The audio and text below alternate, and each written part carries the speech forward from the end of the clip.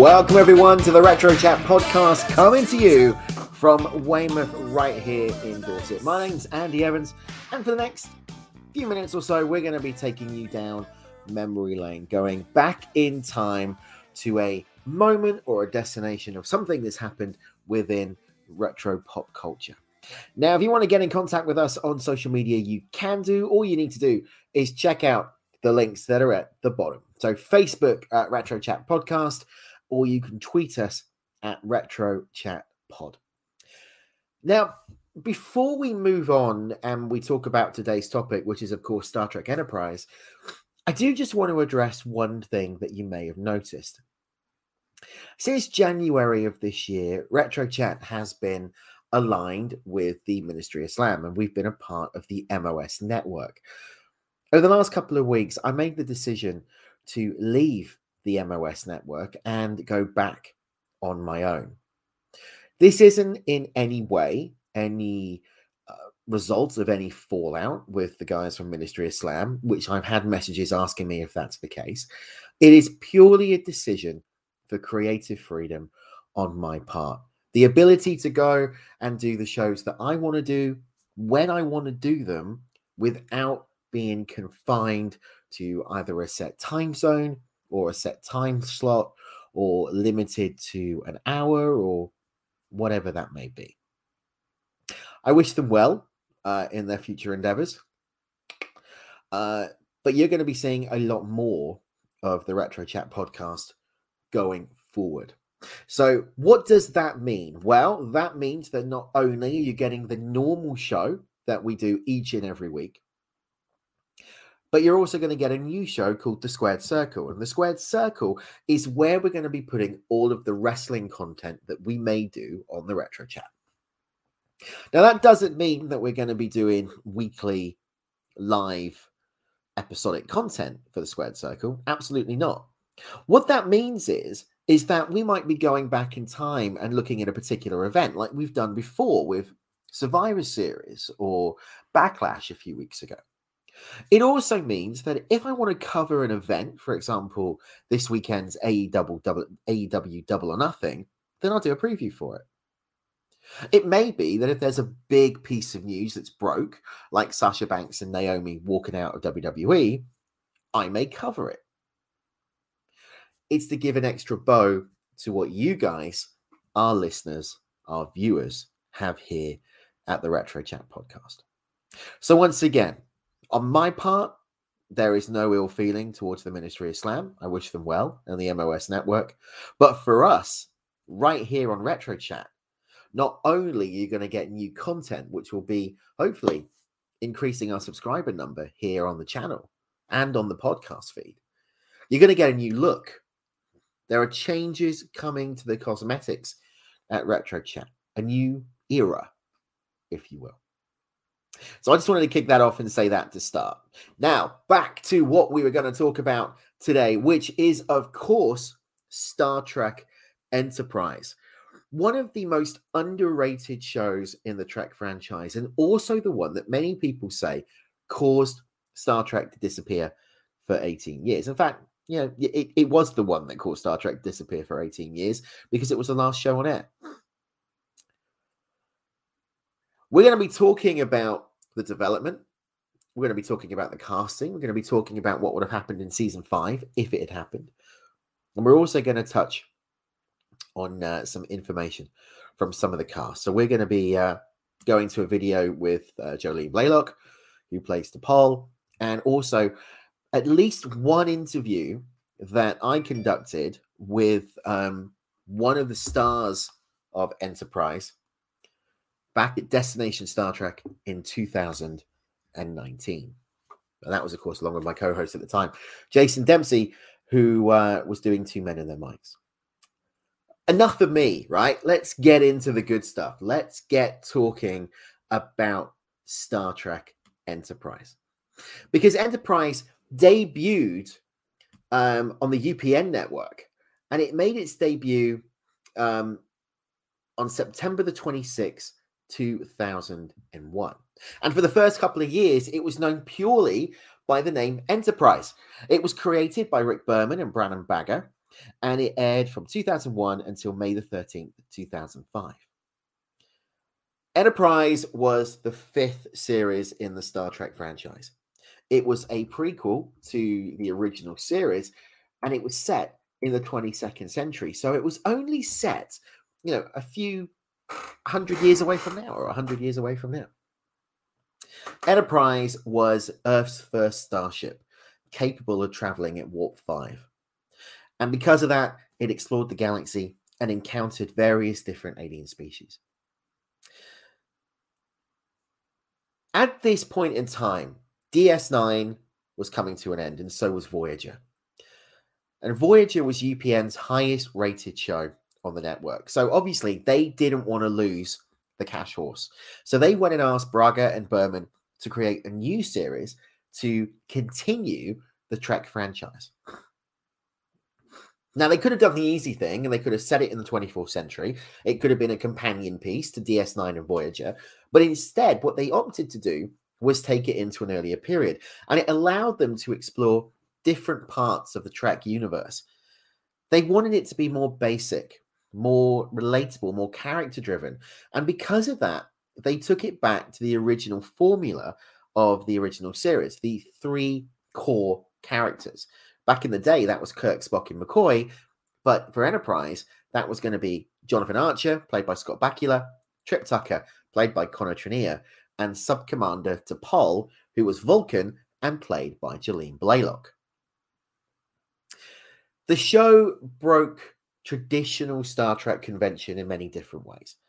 Not only did it drop the Star Trek prefix, calling itself purely Enterprise, but it also used the pop song Faith of the Heart, which was performed by British tenor Russell Watson as its theme.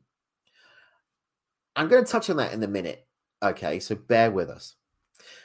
The first 2 seasons of Enterprise were characterized by standalones that explored topics like humanity's early relationship with the Vulcans, first encounters with the Klingons and the Andorians, aliens already familiar to the franchise viewers. So because of that very clever strategy, it meant you weren't seeing anything different than what you already knew from the original series, but you were seeing them in a different context. UPN wanted to attract a wider audience, so they called for changes in the 3rd season. It finally got renamed Star Trek Enterprise, and it was reconceived, it was refigured to focus on action-driven plots and one single serialized storyline. And that was the crew's mission to prevent Earth from being destroyed by a species called the Xindi. First time, only time, and last time they've ever appeared in Star Trek. In 2005, UPN cancelled the series after its 4th season, despite a fan-led campaign to continue it. And as we said earlier on, it marked the first time in 18 years that no new Star Trek would be produced. And this hiatus on TV, anyway, lasted until the launch of Discovery in 2017. The Enterprise was intentionally equipped with technology that was less advanced than those seen in previous series. For example, it had no tractor beam, but it utilized grappler cables. It used missiles instead of particle weapons. In Season 1, phase cannons were added, similar to those on the Enterprise in the original series. It had limited means of replicating food, so it went back to having a mess hall.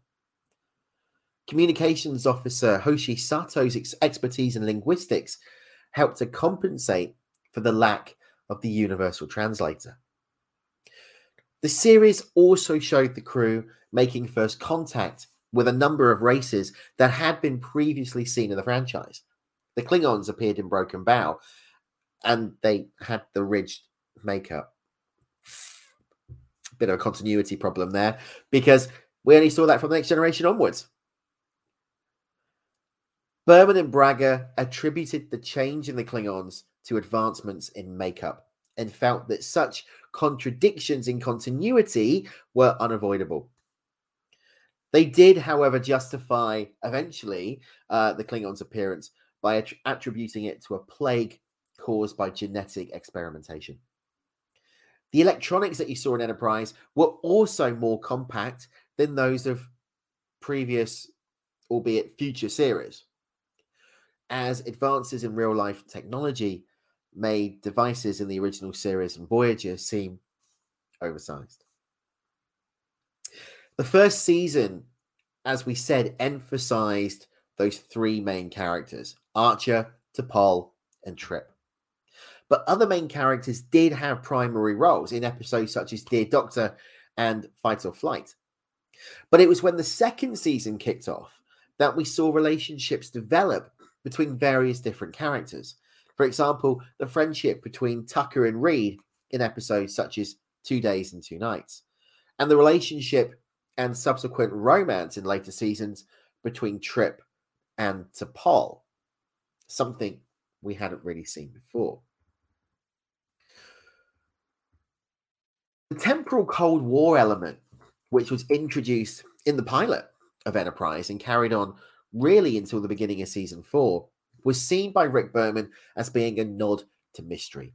He looked to add an element of X-Files to the series. Berman decided in the Writer's Bible that the full story of the war would actually be revealed over the course of several years. And at the start of the second season, Brannon Braga said the temporal Cold War storyline would continue to be included if viewers were interested.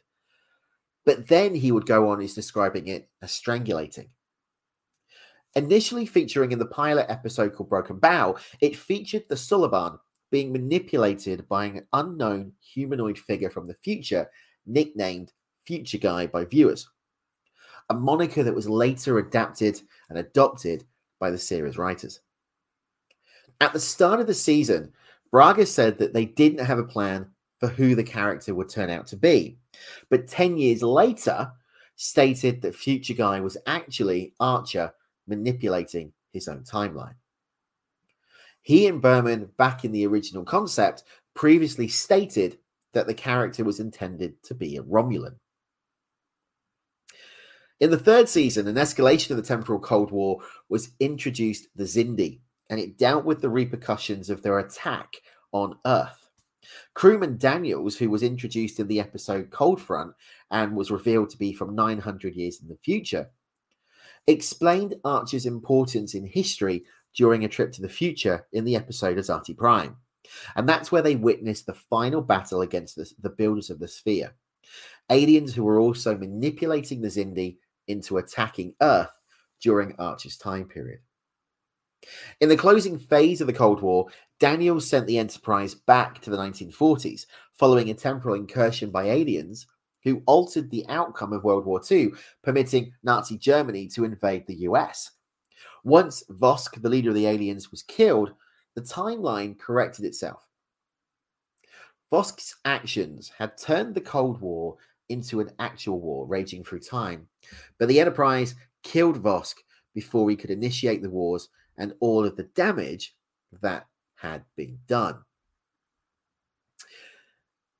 You didn't hear anything about the temporal Cold War after that until Discovery Season 3, where it's mentioned that after the temporal wars, all time travel was outlawed and all existing time travel devices were destroyed. The Guardian of Forever states in the episode Terra Firma that the various factions used him to alter his own history and to kill people. So he moved to another planet and went into hiding. We've mentioned there about the Xindi, and that's where Season 3, which normally with Trek series is where they kind of pick up momentum, really came into play.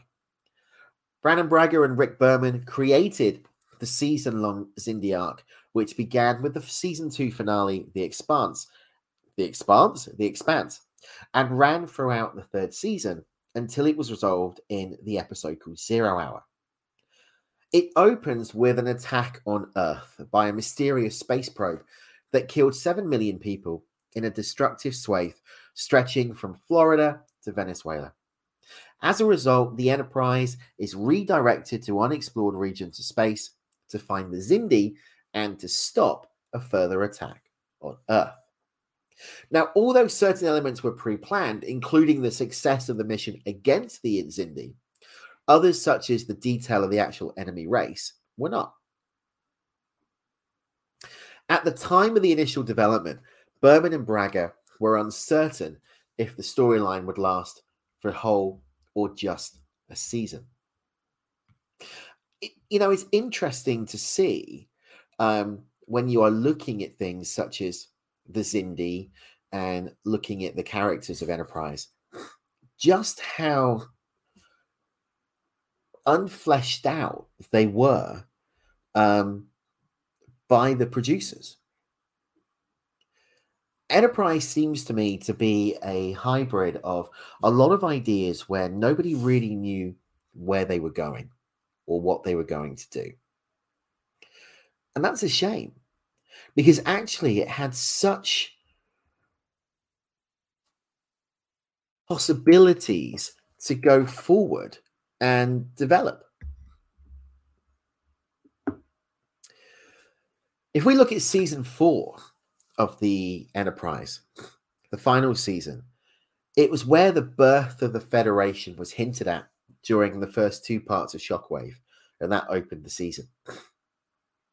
Manny Coto was made showrunner for the 4th season, and he decided, being a lifelong Trek fan, that the move of the series would be linked to that event, the birth of the Federation. Judith and Garfield Reed-Stevens, who were writers on Enterprise, because they wrote the non-canon novel Federation. The episodes of the 4th season were intended to lay the framework for the creation of the Federation. And it was something that the cast really wanted to see more of. And Scott Bakula said, "I would have loved to have been able to explore that journey to the Federation and their creation to a greater extent. And I think it would have been just more fun for the audience, just better, longer storytelling." But the final episode, called These Are the Voyages, really made the series hated. Why? Because they took the easy way out and brought in Will Riker and Deanna Troi, Jonathan Frakes, Marina Sirtis from The Next Generation. And it basically became a Next Generation episode. Let's go to a video now taken from an interview with Jolene Blalock, who played T'Pol. Sub-Commander T'Pol is basically the voice of reason. She is the voice of responsibility, and more times than not, the voice you really don't want to hear, because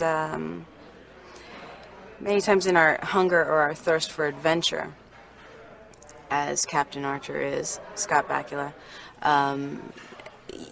you want to get out there. You want to go do it. You don't want to hear about protocol. You don't want to hear about reason or the way to go about things. You just want to dive in and go. And that's usually what we're battling with. I'm always the voice of reason. And I'm always diplomatic in my words, feline in my movements. And she doesn't look down on humans as an inferior race. Not at all. She's cautious. She's just cautious with them because she's aware of what they are capable of, which could be some pretty big goofs, you know? So she's just kind of there to keep them in line. I grew up on the original Star Trek. I loved it. I mean, from Captain Kirk to Spock to Bones. Those three, I mean, especially the relationship between Bones and Spock, it's just always, you green-blooded fool, you know, it just was amazing. But yet, between the three of them, there was always such utter loyalty, which you don't find in life. You know, you say, it's a fortunate life if you can count your friends on one hand. Well, there were three friends, and just with utter loyalty to each other. It was amazing. And yet, like, you know, Bones and Spock, this love-hate relationship. Getting into full costume, it's not that difficult. It's just shy of 2 hours. I don't feel the ears. I don't feel the wig. And the beautiful thing of it is I look so different outside of all of this, that once all of this is on, I am T'Pol. And it's extremely empowering, because when you're doing character work, there you are. It comes to life right before your eyes, and I'm hard pressed to find, like, okay, where am I? You know? Gene Roddenberry had a concept when he first came out with the original Star Trek. And it wasn't about the hero winning over, the evil entity. It wasn't about good against evil. It was about relationships. I mean, just the way he casted, it was ethnically. It wasn't sensibly back in the day in 1969. He wanted to nurture our imaginations. He wanted, I mean, the dangers of illusion, and the worlds that we hold in our minds, and what we can create. It wasn't just about, the good guy and the bad guy. There was such a bigger picture, and that is what we're trying to follow in Enterprise, is Gene Roddenberry's original concept and idea when he birthed Star Trek.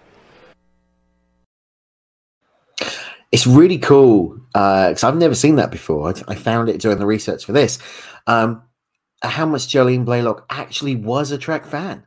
I think it was tremendous. And like she said, they were trying to make it back to what Gene's vision was for the original.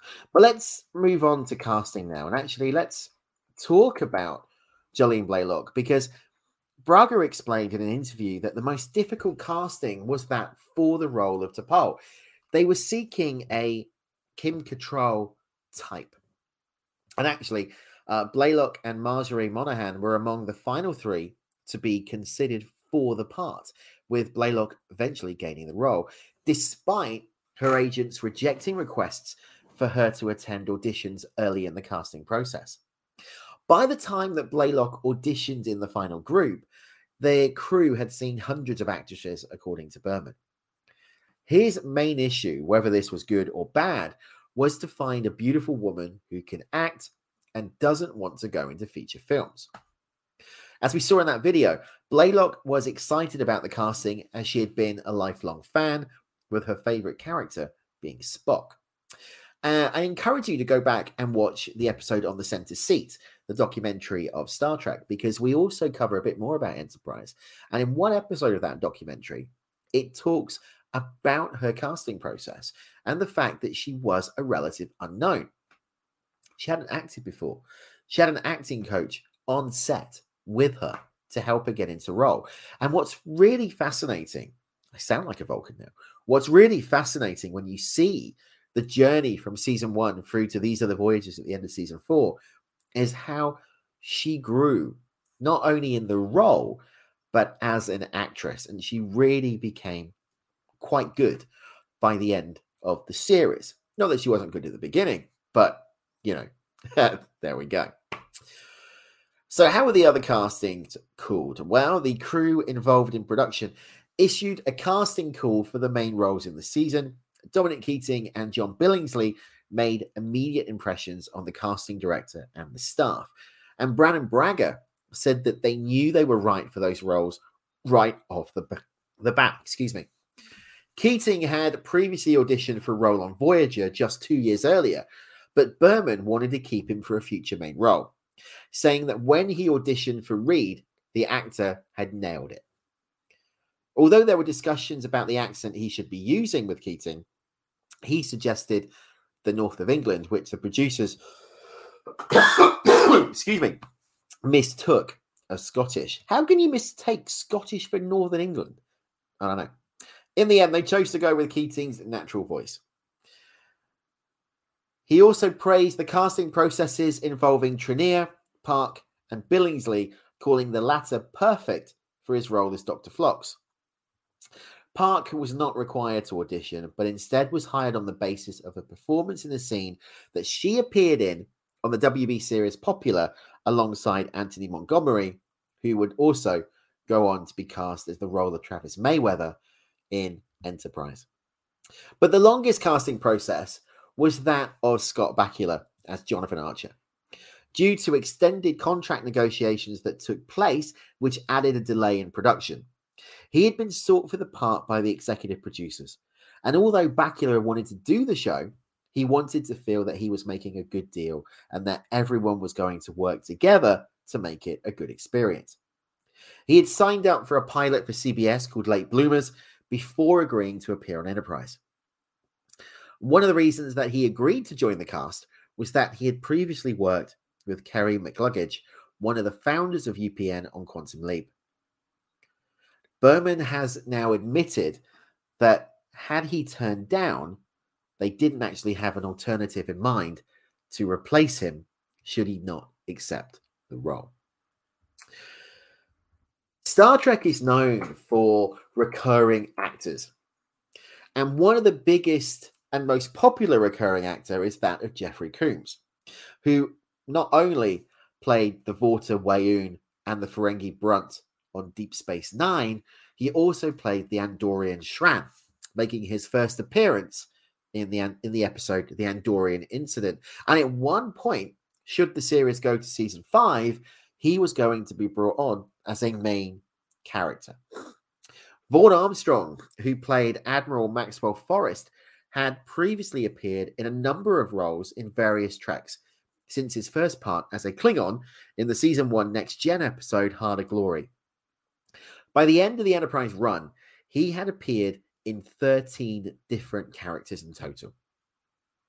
Randall Oglesby, Rick Worthy, and Scott McDonald also appeared in a variety of roles in the franchise before taking on recurring parts of Xindi Council members throughout season 3. Throughout production on Enterprise, as there always is with this dude, there were rumors that William Shatner would be making a guest appearance. During season 4, this idea was raised once again with the Reese gun seen in the original episode Mirror Mirror actually sent its victims back in time to a penal colony in the regular universe. This in turn would allow Shatner to reprise his role as the Mirror Universe version of Captain Kirk. Shatner pitched this to Braga and Berman, but instead they pitched another idea back where he could play the chief of the Enterprise, who was taken to the future by Daniels and required to impersonate Kirk. After they couldn't settle on the idea, the Mirror Universe concept was reworked into the 2-part episode In a Mirror Darkly, and is going on as being one of the best 2-part episodes in Trek, let alone in Enterprise, in Trek. The sets were used as the same ones that they used for the motion picture, Star Trek II, The Search of Spock, The Voyage Home, The Next Generation, and Voyager. And that was based on stages 8 and 9 on Paramount Pictures, while the bridge, the engine room, and arsenal were located on stage 18. Now, we mentioned the opening theme song at the beginning, and I think the one thing that that Star Trek is known for is orchestral themes. But Rick Berman said that he wanted the theme tune to be more contemporary than heard in previous seasons and a little hipper. The theme was revealed to be a cover of the Rod Stewart single Faith of the Heart, and as we said, was covered by British tenor Russell Watson. Stewart's song had originally appeared on the soundtrack to the 1998 Robin Williams film Patch Adams. For the use in Enterprise, it was retitled to Where My Heart Will Take Me, but prompted a negative reaction from existing Star Trek fans.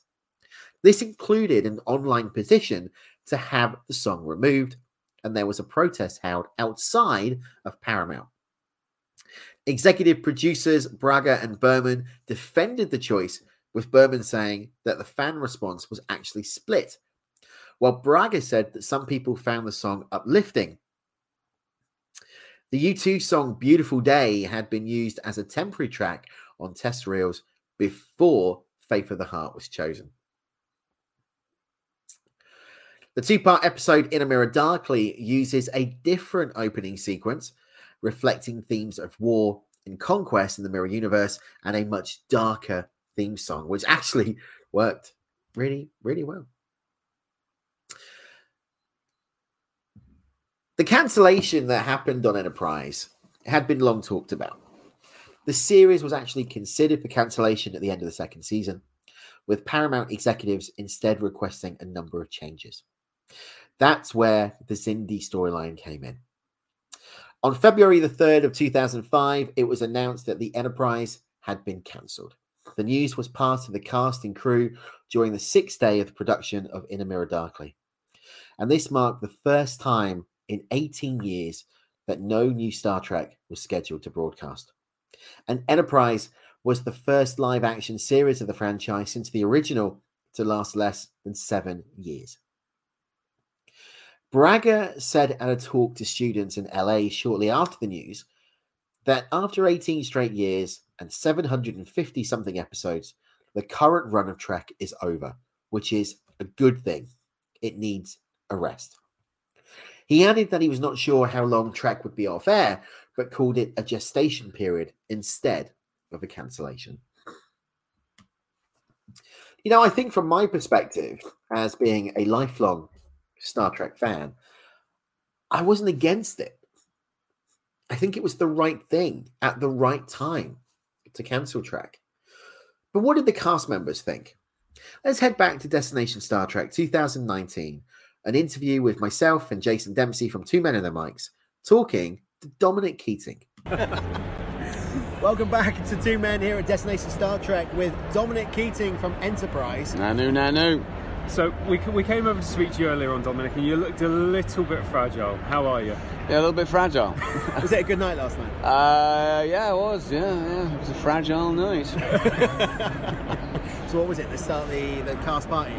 No, it was just... a childhood friend of mine showed up. He happened to be flying back from Malaga to Birmingham Airport. So he nipped in. I hadn't seen him in a while, so a couple of beers then. Then we went back to the bar after, and a couple of beers there, and So one of those really terrible impromptu nights that just gets a little bit out of control and that you end up feeling sorry for the rest of the week. I didn't say anything. and then you just... You can tell all that from one little hello, apparently. And then you just had to meet Star Trek. Are we going to talk about Star Trek? We are going to talk about Star Trek. Obviously, Enterprise was the last series to air before Discovery. Are you still shocked about how it's still revered by the Trek fans? Shocked? Yeah. No, not in the least. No? We were the best one. Do you think it got an unfair shake? No, well, only in the sense that we only did the 4 years. Yeah, that was a bit unfair. But, I mean, it was certainly not because of the quality of the TV and the programming and the shows. I think our cast, I think, was, look, I'm going to sound boastful, but I think we were one of the best casts. I thought we were going to carry the mantle and do the movies. I think they thought we were going to do that too, but sadly our network in America, the United Paramount Network, was falling off a cliff. Tumultuous time for them, wasn't it? It was. They didn't know who they were. And right in the middle of their programming was this big slice of white bread called Star Trek. And for a while there they were trying to be the African American channel, but then again this big slice of white bread called Star Trek in the middle of their African American programming. And so then the other part of the puzzle is Viacom, Paramount, CBS, UPN, all owned by Sumner Redstone. Les Moonves was the golden boy at Viacom because he'd made CBS this juggernaut of a network, and he got given the task of trying to make UPN more successful. He put a lady in there called Dawn Ostroff, and suddenly my boss, Rick, started getting notes about his show, his fourth hit show, and I was like, lady? So the rot set in then, really. Politics. It was big, Hollywood politics, man, and there became sort of proxy war between Les and Rick via this lady at UPN, and unbeknownst to us, I don't know whether Rick even knew, but unbeknownst to us, Les was engineering the demise of UPN and the amalgamation with Warner Brothers to create the CW, and there certainly wasn't any room for us on that. There were some rumours at the time that NBC were going to have us back after 45 years, and we didn't have those kind of network numbers. And then there was talk about maybe going to shoot it in Vancouver, but Scott Bakula had 2 small children, and he really didn't want to leave town. And we were an expensive show. Each one of those episodes cost about $3 million. Wow. Yeah. So it really was just a series of events. It was, the nails kept coming, doom, doom, doom, doom. And that was that. So there you go. Wow. I'd have to agree with you. It's personally one of my favourite series. I think it did, like Andy said, I think it had an unfair shake, and I think to this Well, I think day... initially, look, people didn't... We got bumped in some certain sectors of the country for, Friday night football, high school football in Texas. Yeah. And they bumped Enterprise to show a bunch of kids playing... Who cares? Do you think it hurt it not having the Star Trek name in the first couple of seasons? No, I don't think so. I mean, they put it back in. Yeah. I think I think they got take. Look, I'll say this much. They've been to the well. Yeah, absolutely. They had been to the well, and occasionally you got to leave the well alone. And I guess it was a shame that, if Voyager come home in a timely fashion, I'm sure we would have done more than 4 years. Yeah, agreed. So what have you been up to since you left the bridge of the Enterprise? Oh gosh, I mean, right after, I had a good run after, didn't I? I had some recurring roles on Heroes, Prison Break, Sons Of Anarchy, did a couple of big movies, didn't I? Beowulf, and a good run. Did some smaller, less inconsequential movies, names of which I can't even remember now. Did a lot of voiceover work. Yeah. Done a lot of voice work. Just got a couple of movies out now. One in London, a gangster film called Once Upon a Time in London, and one coming out next year, which is going to get a big theatrical release in all sectors. They're going to have 3 premieres: one in London, one in LA, and one in Amsterdam because it's half shot there. It's called The Host, and it is a psychological horror. Sounds good. It's quite good. Yeah, look out for that. It's going to get. I think it's going to get some attention. Brilliant. So yeah. Dominic, thank you so much for your time. Pleasure, boys. Nice one. Really good speaking Thank to you. you. Ciao. Thank you. So Dominic Keating there talking at Destination Star Trek 2019. Genuinely nice guy. Really was. We carried on talking for a few minutes after that once he went back to signing. Interesting words, though, isn't it? I mean, you heard from Dominic, who was front line and center about what led to Enterprise's cancellation. Could it, this is a what if, could it have carried on if what he said was right? If Voyager had come back earlier, could they have done the 7 seasons? If the changes at Viacom hadn't have happened, would Enterprise have lasted 7, gone to movies? Would Enterprise or Star Trek continued to have rolled out new shows?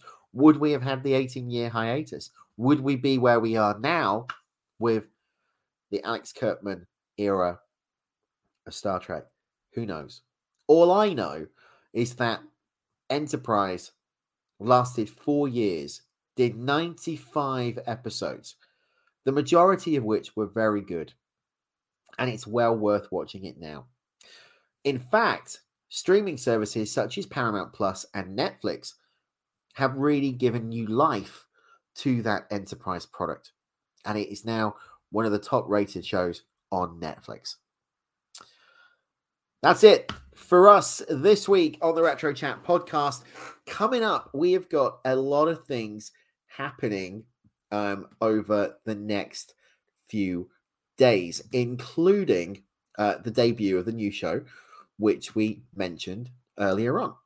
So on Sunday at 6 p.m, we will be airing the preview for AEW Double or Nothing, part of the Squared Circle banner, and that will be followed at 7 o'clock by a legacy episode looking at the career of one of the biggest names in ECW, and of course now the host of Busted Open, Bully Ray of the Dudley Boys.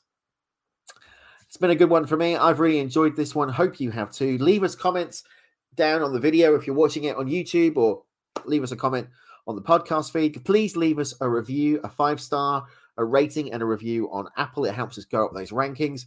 And also don't forget to join us on social media. Retro Chat Podcast on Facebook, Retro Chat Pod on Twitter. If you're watching on YouTube, click the bell, click subscribe, click like. It makes sure that you get the first videos as they are released. Until then, I will see you next week. My name is Andy Evans. I will see you very soon. Take care for now.